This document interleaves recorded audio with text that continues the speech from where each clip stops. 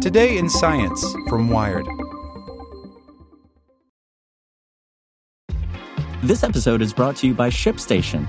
You know, some things take a lot of work, like sending little robots to far-off distant planets. And just as that's challenging, so too is running a successful e-commerce business, especially when there's so much to do. So I want to introduce you all to ShipStation. Now, I love using ShipStation because of its easy-to-use dashboard, which makes managing orders and printing labels a breeze and super smooth. Oh, and the customer service is just out of this world.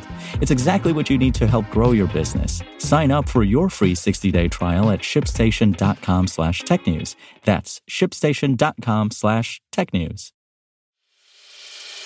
As a longtime foreign correspondent, I've worked in lots of places, but nowhere as important to the world as China.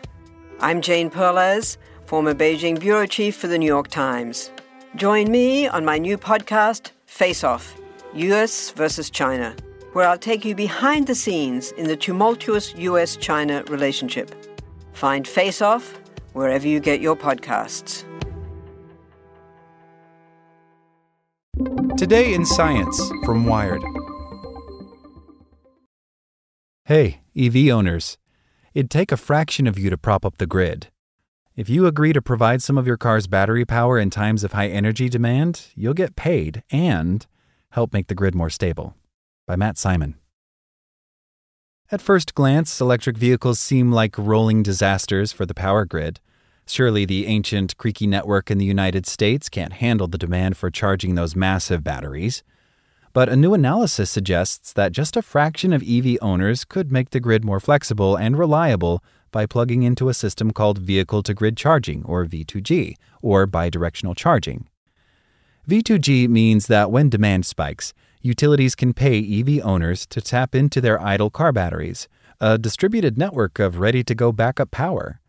That'll be critical as we transition to renewables. Wind and solar power won't always be available, so we need to bank energy when supplies are low. We can use some energy that's already stored in our EVs to give back to the grid, says Chengjian Xu, an industrial ecologist at Leiden University in the Netherlands and lead author of the paper, which was recently published in Nature Communications. Last year, the National Resources Defense Council estimated that if California exploited all of the 14 million EVs it'll have by 2035, they could power every home in the state for 3 days. Xu's modeling finds that by the year 2030, only 30% of the world's EV owners would need to opt into V2G programs to meet energy storage demand. That's a global average. Each country differs in how quickly it's adopting EVs, how much energy it uses, and the pace at which it's switching to renewables, among other variables. Depending on the country, the modeling found that participation rates of between 12 and 43% of EVs would suffice. Better yet, the paper suggests that over time, the system won't even need to rely on parked cars. Their old batteries could be semi-retired and repurposed into large stationary power storage arrays. EV batteries usually need replacing once they get to 70 or 80% capacity and a vehicle's range begins to suffer. Depending on how much you drive and the climate where you live, a battery might last 10 to 20 years, which means that batteries in early models of popular EVs like Tesla's and the Nissan Leaf are now reaching retirement. The team's modeling finds that if we did that for half of used batteries, we'd need less than 10% of EV owners to participate. Thankfully, battery degradation doesn't seem to be limiting the total available energy that could be used for V2G, says Paul Gasper, a staff scientist at the National Renewable Energy Lab who studies battery degradation and co-authored the paper. Using parked cars as battery banks is a powerful way to shift energy demand. If drivers charge their cars during the day at offices or as they run errands, when the sun is shining and there's lots of solar power being fed to the grid, they can drive home and provide extra power to their community in the early evening, right as demand soars because people are returning home and switching on appliances. EV owners would also agree that their power company could tap into their battery during extreme heat events, when lots of people are running air conditioners. The key is to stagger supply and demand between when people need power to drive and when they need it to run their homes.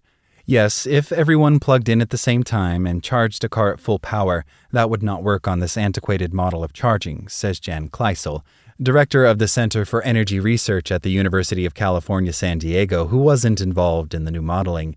But if we are able to vary demand, then we can certainly make it work because no vehicle needs to charge 24 hours a day. Commercial and government vehicles like public transit or school buses can also hook into V2G.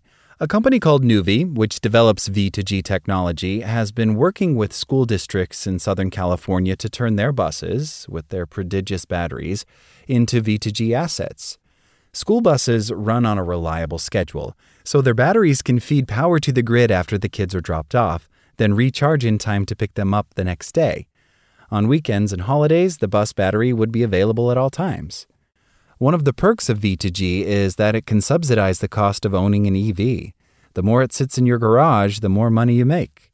If you're the type of person who can work from home and doesn't have to drive your electric vehicle very often, then participating in V2G could likely make some revenue, says Gasper. So you're providing more utility for the vehicle to help divert the cost of owning the vehicle, which is huge. You might think extra use would rapidly degrade the battery, but that's not always true. If you own an EV and don't drive it very often, V2G could actually extend the lifetime of your vehicle battery, says Gasper. Discharging it from time to time is essentially exercising it to keep it healthy. There are two ways to kill a battery, and one is to have it sit fully charged all the time, why laptop batteries die very quickly, and the other one is to use it constantly. Wide-scale V2G faces some major challenges, though. For one thing, not every EV is equipped to do bidirectional charging, though automakers are increasingly adopting those capabilities for vehicles like the new Nissan Leaf and the Ford F-150. It also requires a special charger that reverses the current to pull energy out of the battery. Given those limitations, V2G is still in early development, with around 100 pilot programs running worldwide. For another, there's no industry standard for the intersecting components of V2G. Right now, there's a patchwork of vehicles from different manufacturers plugging into different charging systems that themselves plug into different grids. And utilities might offer different compensation, whether to individual EV owners or of fleet operators. One of the things we really need to learn is what are the incentives that we need to offer drivers in both categories to get them to participate, says Joseph Valloni of EV.Energy, which makes software that regulates EV charging and is working with a consortium of charger manufacturers and automakers to test V2G strategies. A utility might subsidize or rebate the cost of bidirectional chargers, for example. Or a state might enact a law that says its utilities have to pay a certain rate for a specific amount of battery power, the way homeowners who install solar panels are compensated for sending excess power to the grid. We have this asset, and if we have a certain degree of flexibility, we can leverage it when the grid might need it the most, says Patricia Hidalgo Gonzalez, who is director of the Renewable Energy and Advanced Mathematics Laboratory at the University of California, San Diego, and wasn't involved in the new paper. The question is how this will get materialized in the different utilities. And finally, EVs remain expensive, often out of reach for lower-income drivers. A lot of the cheaper vehicles that people will be buying will be second-hand EVs, and they won't have the bidirectional charging in them unless they get retrofitted, says Paul Behrens, an industrial ecologist at Leiden University and co-author of the new paper. Plus, if you're not a homeowner, you may not have the luxury of a dedicated garage socket you can plug your car into. Apartment buildings with chargers are few and far between.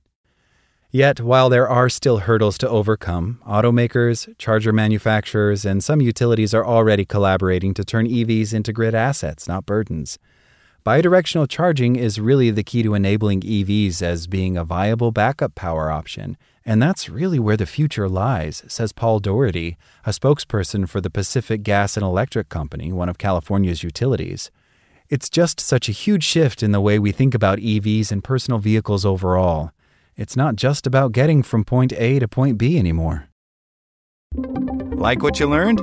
Subscribe everywhere you listen to podcasts and get more science news at wired.com/science. Want to learn how you can make smarter decisions with your money? Well, I've got the podcast for you. I'm Sean Piles, and I host NerdWallet's Smart Money Podcast. Our show features our team of nerds, personal finance experts in credit cards, banking, investing, and more. And they'll help you make the most of your money while cutting through the clutter and misinformation in today's world of personal finance. You'll get clarity on strategies to help you build your wealth, invest wisely, shop for financial products, and plan for major life events. Listen to NerdWallet's Smart Money Podcast wherever you get your podcasts.